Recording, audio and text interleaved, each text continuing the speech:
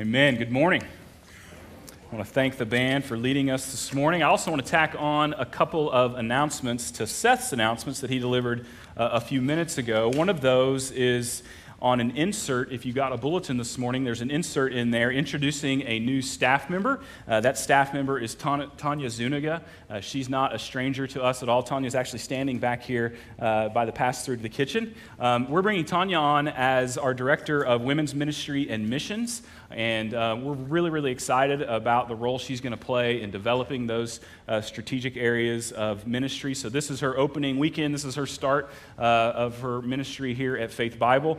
We trust that you'll be welcoming to her as she is here this morning. Obviously, be conscious of distancing and those kinds of things as you welcome her. But in the weeks to come, please reach out to Tanya and welcome her. And we're excited about having her on board. Another announcement that has to do with staffing is on Friday, we received a commitment from the man that we had offered the pastor of worship job to.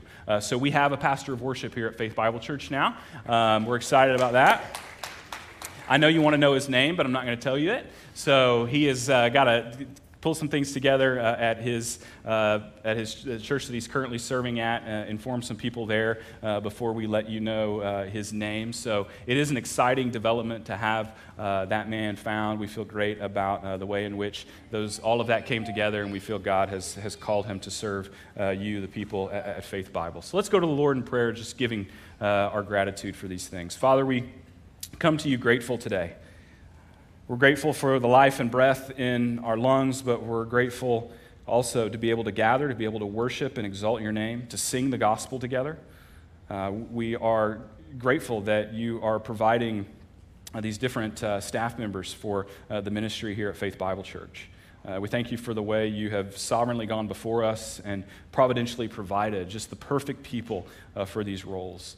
And we're excited to see where you lead them and how you lead us through their ministry.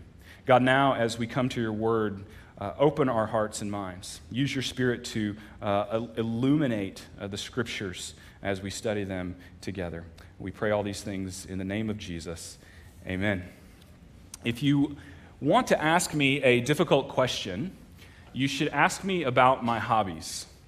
I don't have many hobbies.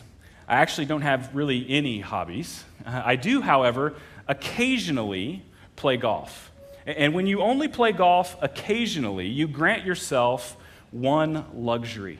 And I'm, of course, talking about the mulligan. A mulligan is simply an extra shot. It's a second chance. You know, you've hit a bad drive or a bad chip, and so you and your playing partner agree that you get to try it again. No penalty, no extra stroke. It's basically a do-over. And there are a couple guys in the church that regularly ask me to play golf, and when I'm able to go, they always, and I mean always, they give me a mulligan. But they only give me one for the whole round, only one mulligan. And I think they do that because they know that I would take advantage of their grace, because that's what a mulligan is. It's grace to the bad golfer. Any of you take advantage of the mulligan? I hope you do. Okay? It's grace to the bad golfer. And on the subject of grace, it continues to be proven to me that you really begin to understand the gospel when you begin to understand God's grace. You really begin to understand the gospel when you begin to understand God's grace. Everything that leads up to salvation in Jesus is grace.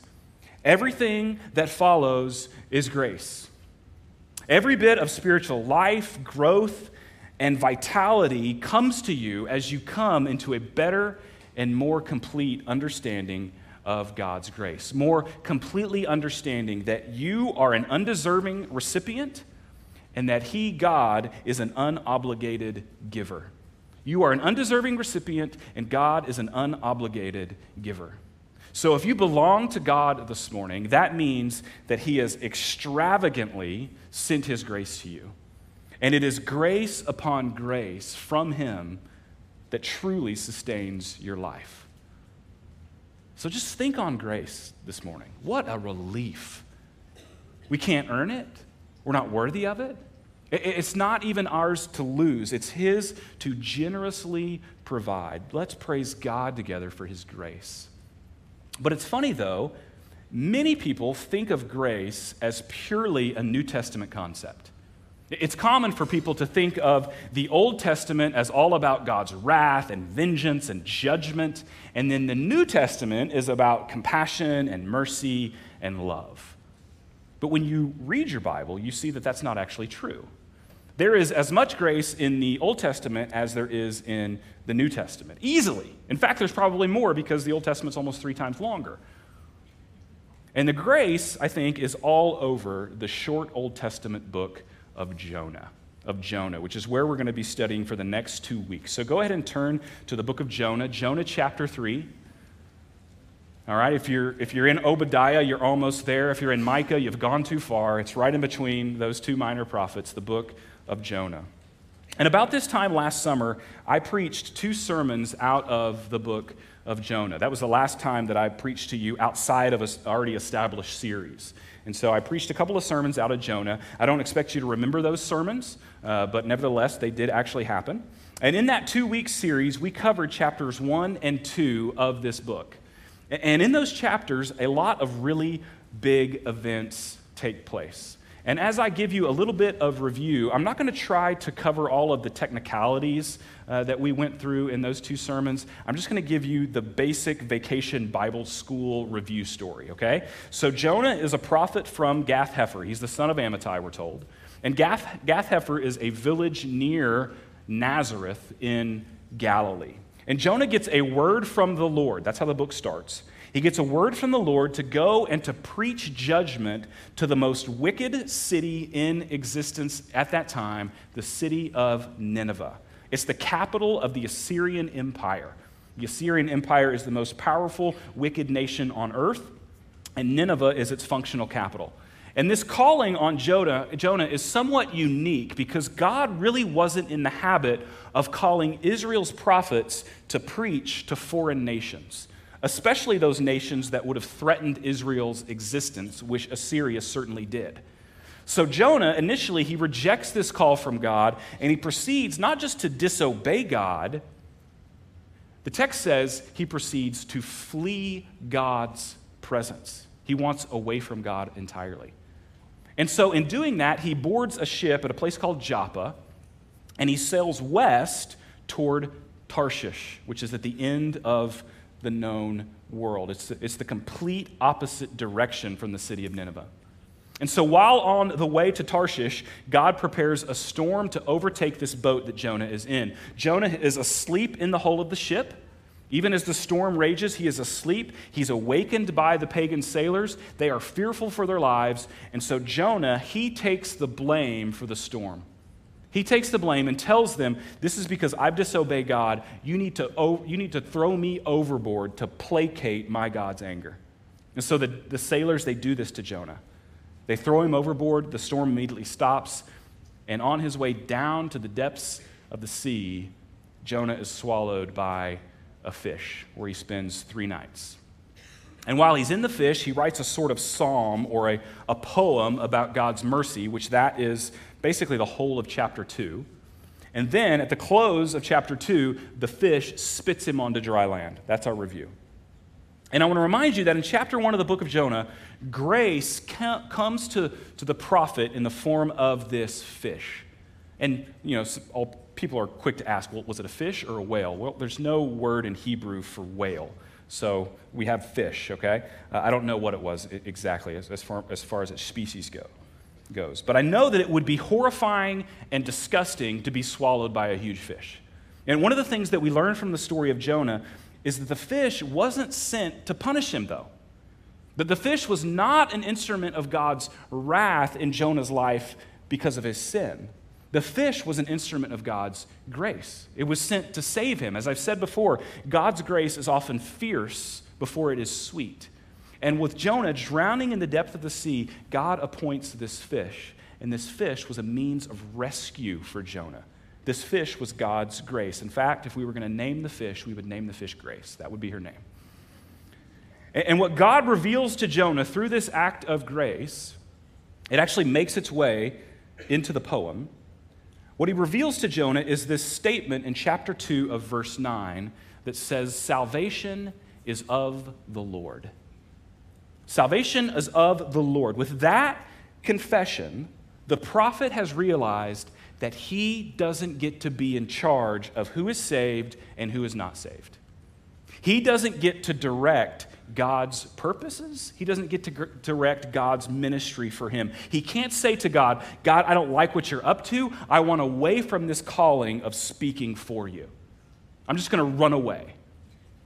He can't do that. Jonah can't even devise his own death by having himself hurled into the depths of the sea.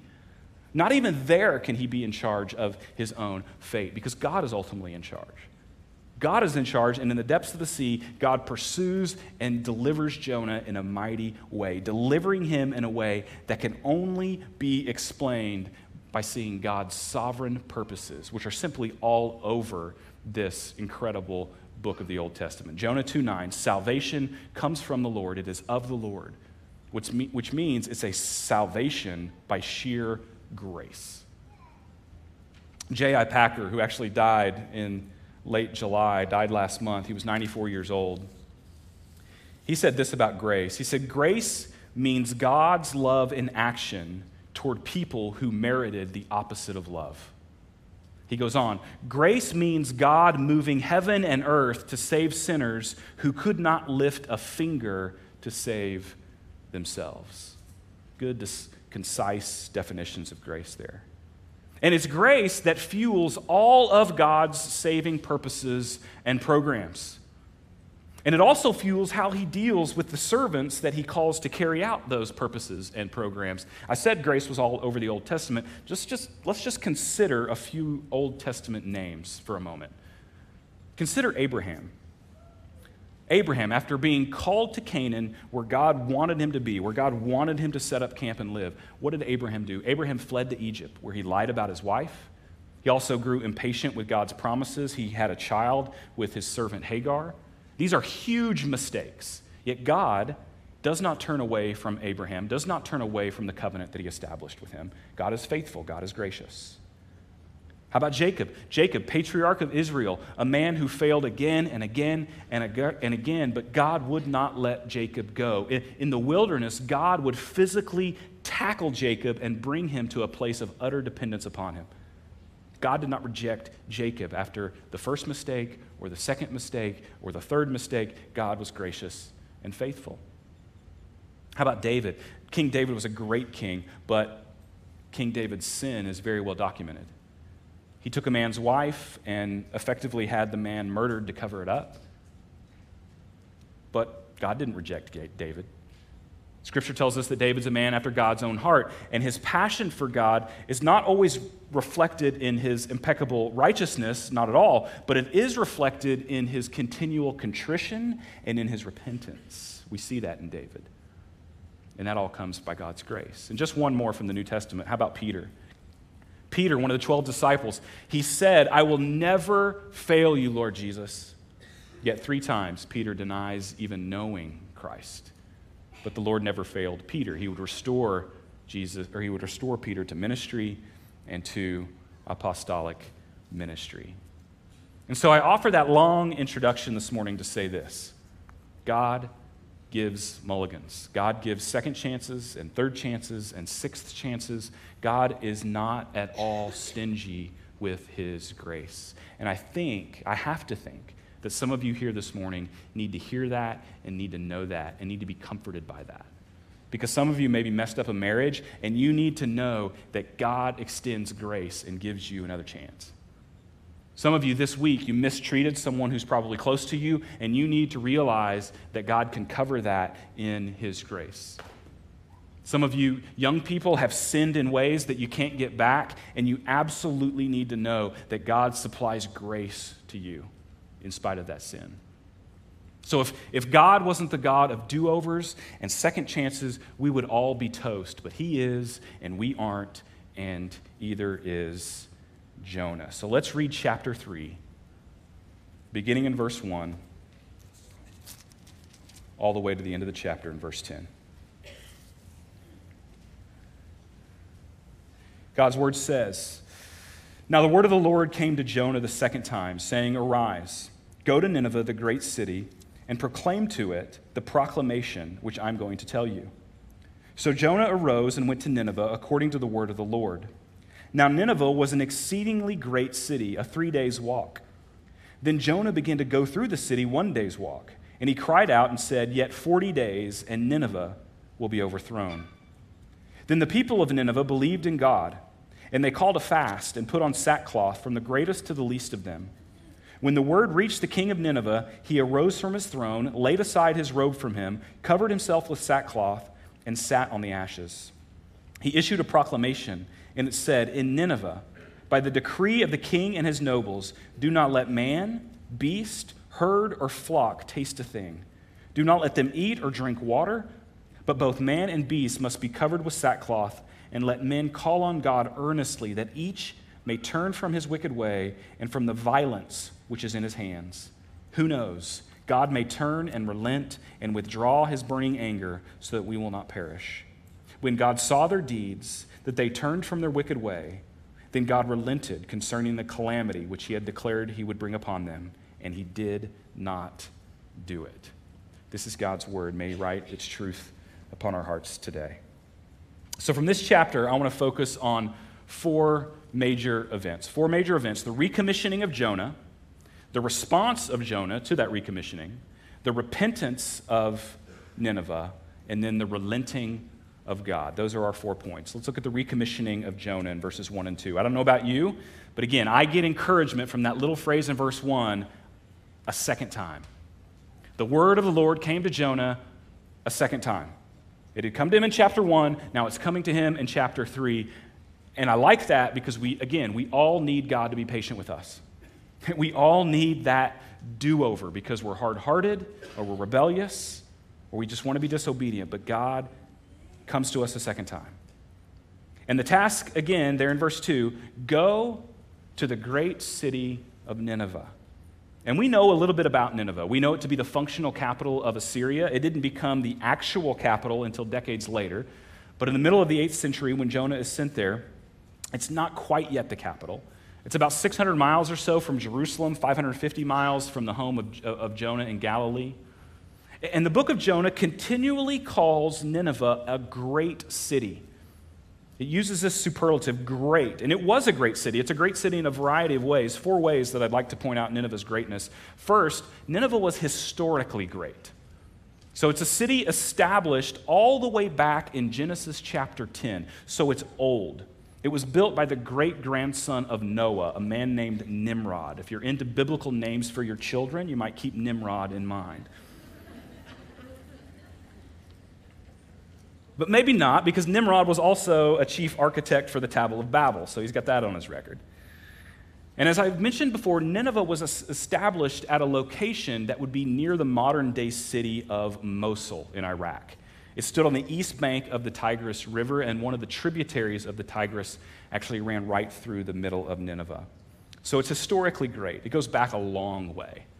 Nineveh was also great in size. The circumference of the city and its suburbs was about 60 miles. The walled portion of Nineveh, sort of what we might call Nineveh proper, had a circumference of 8 miles, which for a walled city in that day is gigantic. And in places, the wall was over 50 feet thick. So this stage is about 48 feet or so from side to side. So it was 50 feet thick. Horses and chariots would actually run atop the walls of Nineveh. There's further excavation that reveals that the city walls boasted as many as 1,500 towers, making it this massive fortress of a place. You know, for an ancient city, its scale is just colossal. And so it's great in history and it's great in size. It's great in its sin. It's great in its sin. And this is why Jonah was being sent there. The wickedness of the Ninevites had risen up before God. That's what chapter 1 says. The Assyrians were known for their violence. The world's largest empire at the time was also the world's most wicked. They showed no mercy to their enemies. They would often impale their enemies on large poles, and they would just leave them to bake in the desert sun. They beheaded people by the thousands, and they would stack their skulls by the city gates as a warning to all who would enter. They were famous for the practice of skinning people alive. It's Nahum chapter 3 that gives a vivid description of the horrors of Nineveh.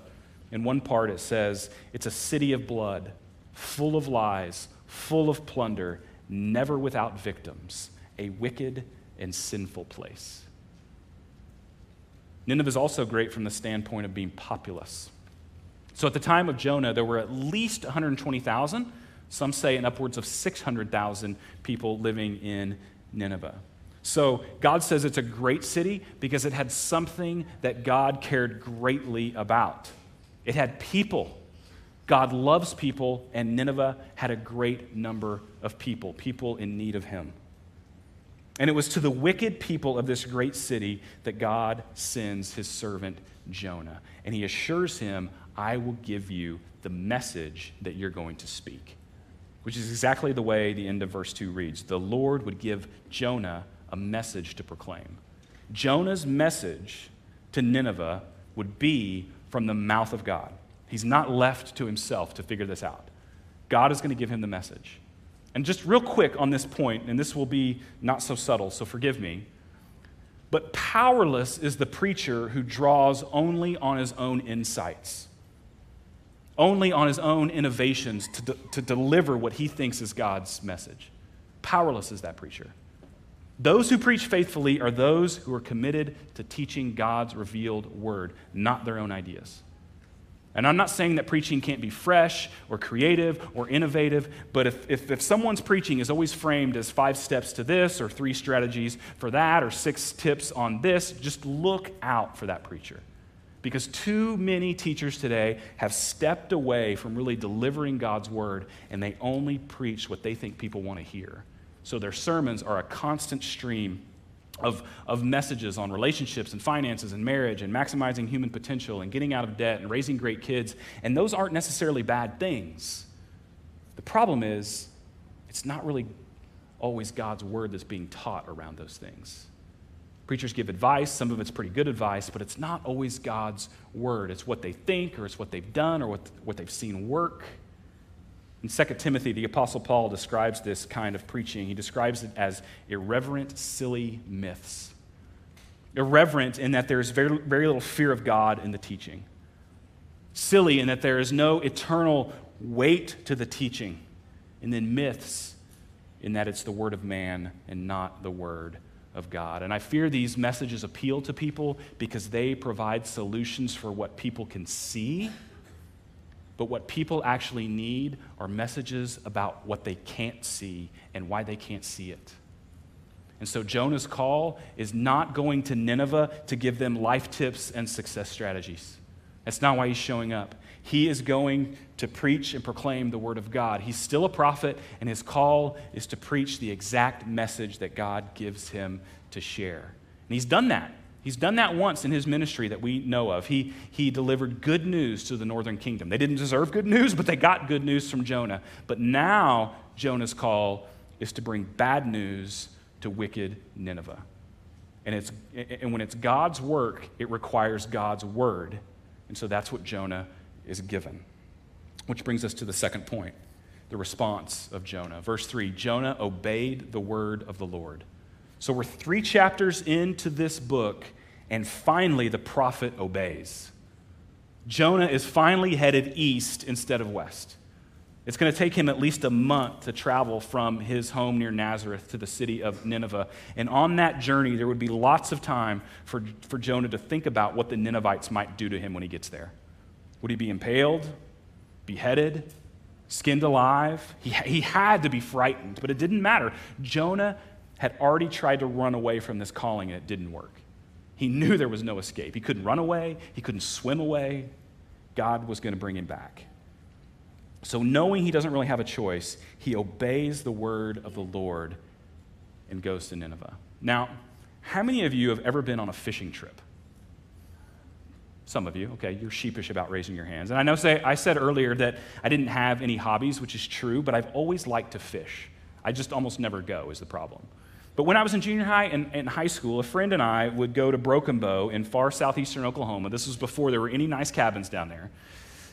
And every spring break, we'd go crappie and sand bass fishing on Broken Bow Lake. And I loved that trip. I loved it. We'd catch lots of fish. We'd bring them back to our cabin each night. There was this big outdoor cleaning table, and we'd gather around it, and we'd clean all the fish, and we'd bag up the fillets, and we'd tell fish stories. It was so great. I can still smell it almost, right? And I remember a lot of the clothes that I would bring home from that trip, my mother would just throw in the garbage can. She didn't even want them in her washing machine. And my point is, when you go on a fishing trip, you come home smelly, right, ladies? You don't even want your husband in the house almost when he comes home from a fishing trip. Well, Jonah had not been on a fishing trip. He had been on an inside the fishing trip, if you know what I mean. For 3 days, he was in the belly of this fish. And I have to think, you don't just rinse that kind of nasty off of you, do you? It's going to hang around for quite a while. Many scholars and biologists believe that the gastric juices of the fish, they would have maybe stained Jonah's skin in some regard. It could have singed a great deal of the hair off of his body. Jonah would have smelled just awful. He would have looked horrific. He would have literally appeared as if he had come back from the dead. So when Jonah shows up in the city, in addition to giving them the word of the Lord, he has this sign of this experience in the fish. He has the wretched stink. He has the story of God's power and grace and deliverance and sovereignty. Isn't it amazing? Isn't it amazing how God has a way of sovereignly using your experiences and even your failures to make you a more effective messenger for Him? Isn't that amazing? Speaking of, do you know who the chief god of the Ninevites would have been? It would have been a false god named Dagon. Guess what they considered Dagon the god of? He was the fish god. Dagon was the fish god. So Jonah shows up in Nineveh where they worship the god of fish, smelling like fish, looking like death from marinating in the guts of a fish for 3 days. He's just been vomited up by the fish, surviving the whole ordeal somehow. Jonah has been sovereignly prepared to preach to this people group. What about you? Who has God sovereignly prepared you to preach to? What experiences, what failures, what grace of God have you experienced and gone through that gives you a unique inroad to sharing the gospel to a certain group of people? Ask yourself that, because there is someone. I guarantee there is someone. And now that he has their attention, because of this experience that he no doubt had to tell them about, he proclaims the message that God has given him to proclaim. 40 more days, and Nineveh will be overthrown. It's a 4-word message in Hebrew. I have no idea how many words it is in Assyrian. Either way, it's what God has given him to say. And he said it, 40 more days, and Nineveh will be overthrown, or Nineveh will be destroyed. And throughout Scripture, the number 40 seems to be identified with testing or with judgment. If you remember the time of Noah, it rained 40 days and 40 nights. The Jewish spies in the Exodus story, they explored Canaan for 40 days. The giant Goliath taunted Saul and the army of Israel for 40 days. And now here, the Lord giving the people of Nineveh 40 days to repent and turn from their wickedness. Which leads us to the third point there in your notes, the repentance of Nineveh. The response of Nineveh to the concise message of doom brought by Jonah is immediate. It's immediate, full-scale, city-wide repentance. Look at verse 5. And the Ninevites believed in God. Notice it doesn't say that the Ninevites believed Jonah. It says they believed God or believed in God. They had heard God speaking through this reluctant, self-righteous prophet, and it was God who sovereignly moved in their hearts toward him. In that little phrase, they believed in God, that the Hebrew text, I think, makes it clear that they trusted in God. And I say that with conviction because the exact same sentence structure is used in Exodus 14 to describe Israel's response of faith for what God had done to release them from bondage in Egypt. The same word for believe is used in Genesis when it was Abraham who believed God and it was credited to him as righteousness. This is genuine faith by all accounts that's being exercised by the Ninevites. And I point this out because this record of Jonah's experience that we're reading, it would have been first read by his own people, by the people of Israel. And it's safe to say that this idea of God granting saving faith to the Ninevites, this was going to be very upsetting to them. Because the Jewish view of saving faith was very narrow, very limited, very exclusive. And so hearing this story of Ninevite faith and repentance, it was going to absolutely blow apart their worldview. They thought faith in Yahweh or faith in the Lord belonged to them. And Jonah's saying through this account, no, God pours out his mercy on all nations. We've hoarded this treasure for ourselves. We've failed in being a light to the Gentiles whom God wants to be known amongst. Jonah's probably reminded of a prayer that he would have prayed 100 times. It's a prayer recorded in 2 Chronicles chapter 6. It's actually a prayer of Solomon at the dedication of the temple. And it reads, "As for the foreigner, when he comes and prays toward this temple, O Lord, hear from heaven and do whatever the foreigner asks of you, so that all the peoples of the earth may know your name and fear you." Israelites had been praying that prayer for centuries, but you know what? No one really believed it. No one believed it. No one thought the God of the Jews cared for other nations. They, of course, were wrong. Nineveh had believed. God's grace is marching on in this story. And in verse 5, we see these Ninevites don't just believe cognitively. They don't just agree with what Jonah is saying here. They act in two ways that shows that their belief has already moved to action. They fast and they put on sackcloth, which seems bizarre to us, but these were both common acts of repentance in the ancient world. And it says the entire city responds this way, from the greatest of them to the least of them, young, old, rich and poor, powerful and weak. Every strata of society is responding to God. Look at what happens to the king in verses 6 through 8. The warning reached the king of Nineveh. And he rose from his throne, and he took off his royal robes, and he covered himself with sackcloth, and he sat down in the dust. And this is the proclamation he issued. By the decree of the king and his nobles, do not let the people or animals, herds, or flocks taste anything. Do not let them eat or drink, but let man and animals be covered with sackcloth, and let everyone call urgently on God. Let them give up their evil ways and their violence. So the king exchanges his royal robe for sackcloth, for burlap. What this is an acknowledgement that he's not really the king anymore. His authority belongs to another. His authority belongs to Yahweh, to God, to the Lord. He cannot rule and judge because he is the one deserving of God's judgment and affliction. And so for the king to sit in dust means he is leaving his seat of authority and humbling himself, prostrating himself before God in repentance. These are very powerful actions by someone in his position. And some have seen, and there probably is, some humor in the king's edict when he goes ahead and requires the animals to put on sackcloth and join in the fast. I'm sure they were disturbed at this. What is going on? But that just it speaks to the complete nature of this repentance. In the king's mind, the animals were going to be judged as well. If the nation was going to be judged, that was going to trickle down to the animals, and so they need to show their repentance lest they be destroyed as well. There, beginning in verse 8, a form of the verb repent is used 4 times in 3 verses, 8 through 10.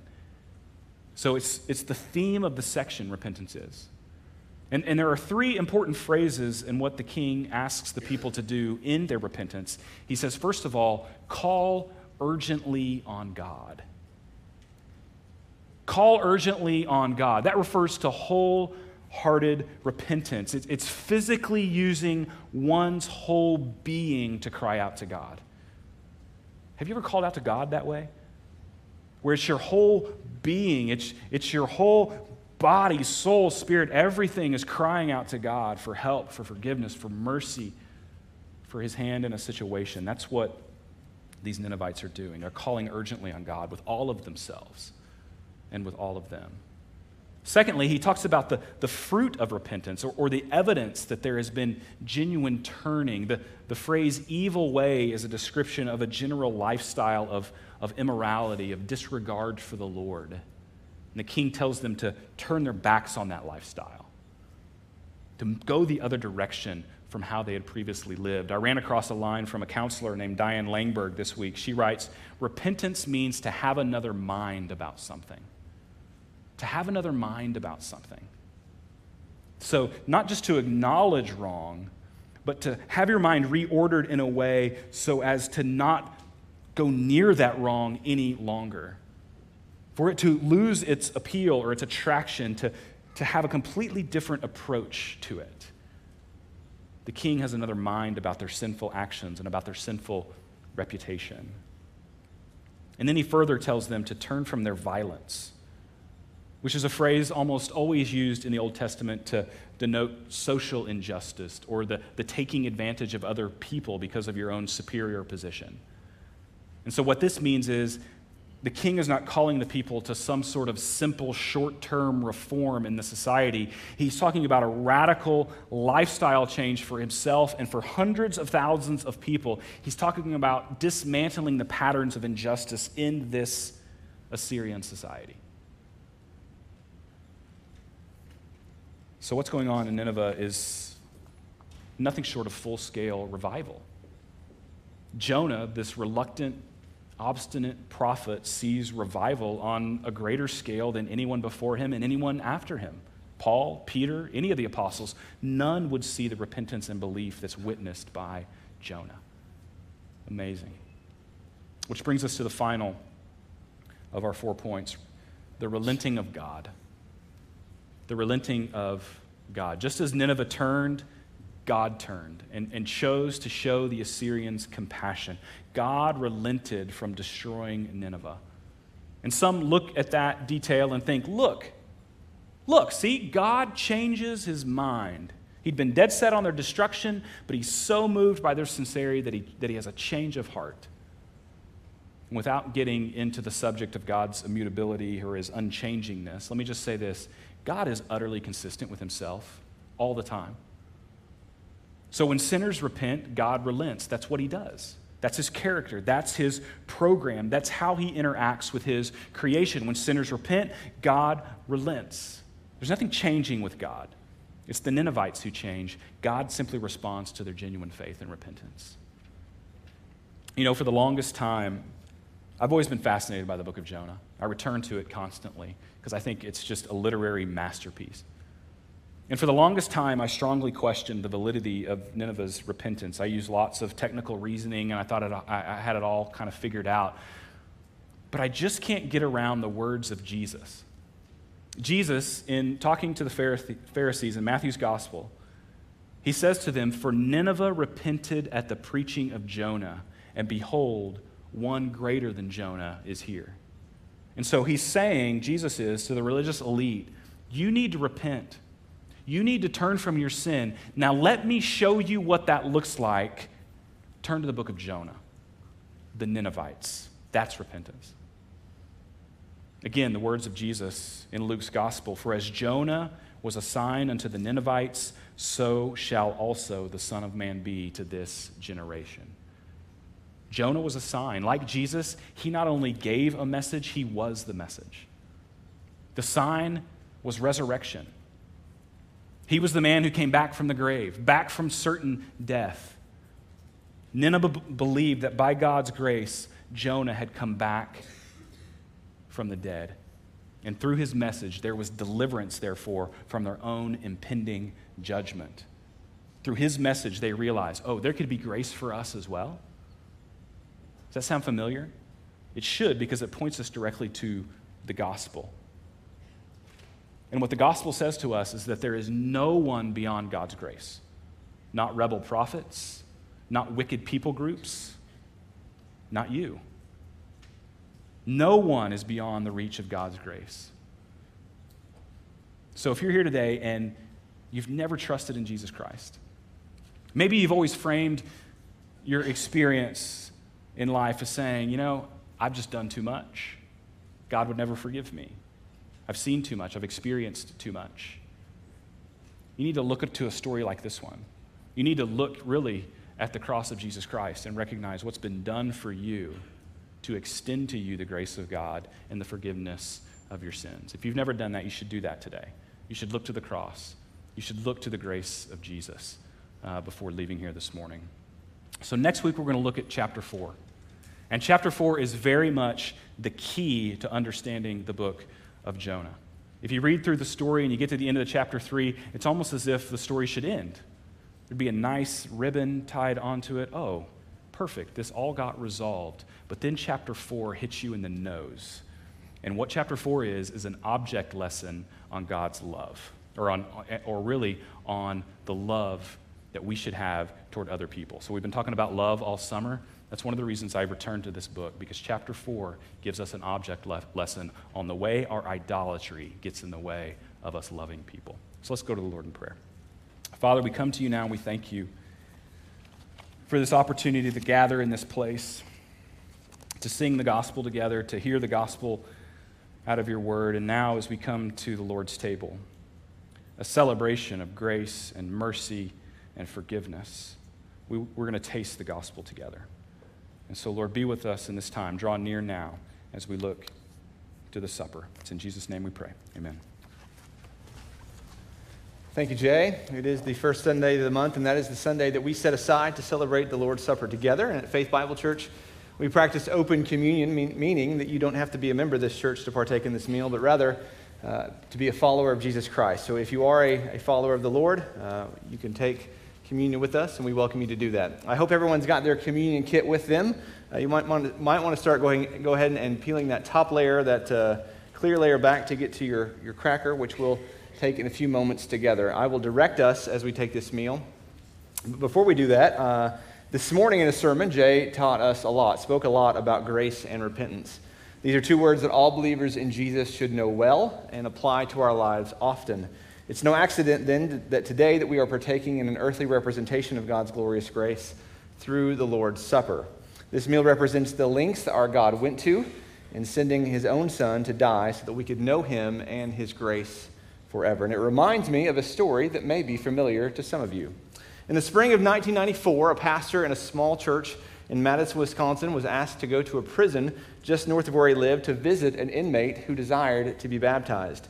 A few days later, Pastor Roy Ratcliffe met the prisoner, talked with him about the gospel, and upon the profession of faith of the prisoner, agreed to baptize him. In the New York Times, this scenario was described in this way. He was seeking redemption, Mr. Ratcliffe says, recalling how the prisoner often spoke of being the worst of sinners. He was seeking forgiveness. A few weeks later, the prisoner donned a white polyester robe and climbed into a steel-silver whirlpool normally used by inmates with physical injuries. The minister gently pushed him under the water until he was finally immersed and baptized him with a short prayer. When the convict emerged, the preacher said, "Welcome to the family of God." And Jeffrey Dahmer smiled. Every Wednesday for months afterwards, Mr. Ratcliffe met with Mr. Dahmer to pray. And a few days before he was killed in November of 1994, Mr. Dahmer handed Mr. Ratcliffe a Thanksgiving Day card that the minister keeps wrapped in plastic. "Dear Roy," the note begins in loopy handwriting, "thank you for your friendship and for taking the time and effort to help me understand God's Word." We know Jeffrey Dahmer as a serial killer of 17 victims of crimes that are too brutal to describe this morning. But if you believe that Jesus came to save and seek the lost, then one day you will know Jeffrey Dahmer as your brother in Christ and your fellow citizen in heaven. And if the thought of this mass murderer being in heaven for all of eternity brings a shock of unfairness into your heart, then welcome to the reality of God's unimaginable grace. In his book, In the Grip of Grace, Max Lucado compares Jeffrey Dahmer and his situation with that of another well-known criminal. Lucado writes this: "A condemned criminal was sent to his death by his country. In his final moments, he asked for mercy. Had he asked for mercy from the people, it would have been denied. Had he asked of it from the victims, they would have turned a deaf ear. But it wasn't to these that he turned for grace. He turned instead to the bloodied form of the one who hung on the cross next to his and pleaded, 'Jesus, remember me when you come into your kingdom.' And Jesus answered by saying, 'I tell you the truth, today you'll be with me in paradise.'" Lucado continues on, "As far as we know, Jeffrey Dahmer did the same thing. And as far as we know, Jeffrey Dahmer got the same response. And when you think about it, Lucado says, the request Dahmer made is no different than yours or mine. He may make it from a prison bunk, and you may make it from a church pew, but from heaven's angle, we're all asking for the moon. As my friend Burge Troxel said to me this week, in one respect, Jeffrey Dahmer was no further from heaven than we were. And yet, through Jesus, God's grace was sufficient for Jeffrey Dahmer, just as his grace is sufficient for us in our great sin. And if all of this is true, which it is, then this communion table in which we sit today is a table of celebration and of joy. We celebrate the fact that God saved the thief on the cross, the serial murderer on death row, and the sinners in this room who have believed in Jesus. We take joy in the reality that Jesus took our sins upon himself, and we praise God that we have been adopted into our Father's kingdom and into his family, and this is how we can sit at our Father's table this morning. Our gracious Father is inviting us once again to dine with him at his table and enjoy the blessing of our salvation through Christ. So let's take a moment to silently ponder God's amazing grace. Ask God to prepare you for this meal and thank him for the grace that he has shown to give you the opportunity to dine with him.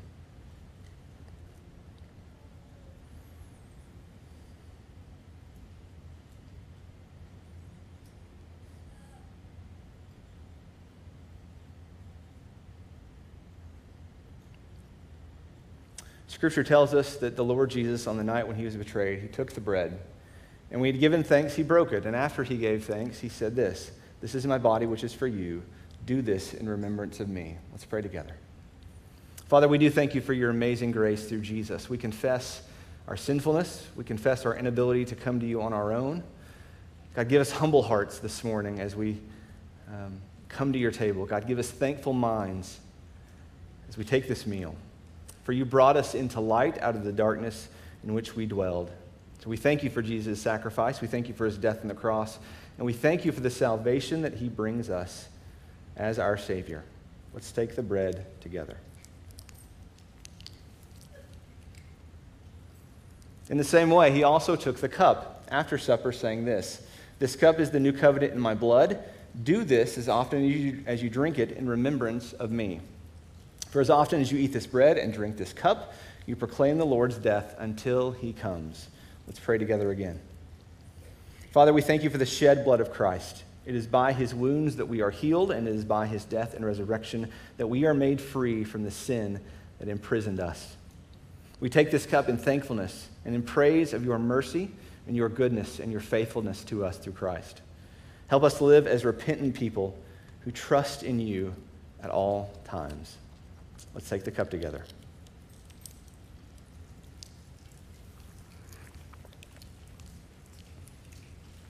Pray with me this morning. Father, we thank you for sharing this meal with us. We praise you, God, for your goodness and for your grace. Help us to be a people who share the great truths of our salvation with the people in our lives who still dwell in darkness apart from you. Give us a heart for those who do not know you, and Holy Spirit, empower us to share the truth of the gospel in everything we do. As we leave this place this morning, Father, we commit our lives to you. We confess our great need for you. Father, we praise you for your grace that saves us and sustains us at every moment of every day. We thank you again for Jesus and his sacrifice, and we do pray all of this in his name. Amen. Let's stand together and respond in singing.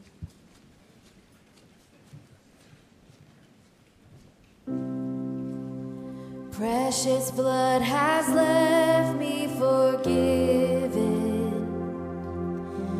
pure like the whitest of snow,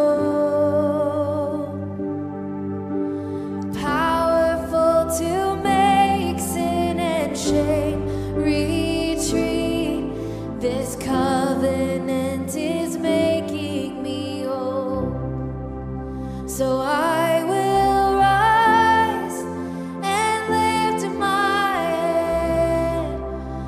by his mercy, my life was spared. The highest name has set me free. Because of Jesus, my heart is clean. Purify my heart.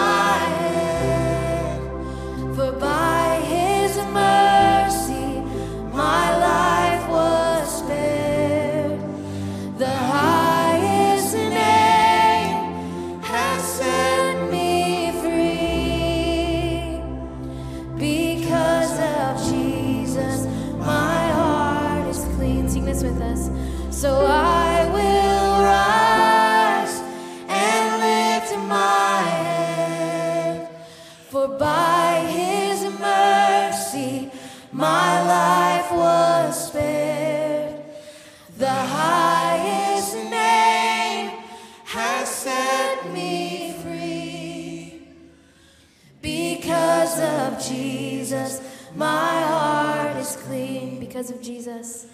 Because of Jesus, my heart is clean. Thank you again for being here this morning and worshiping with us. Our benediction comes from Isaiah chapter 63, verse 7.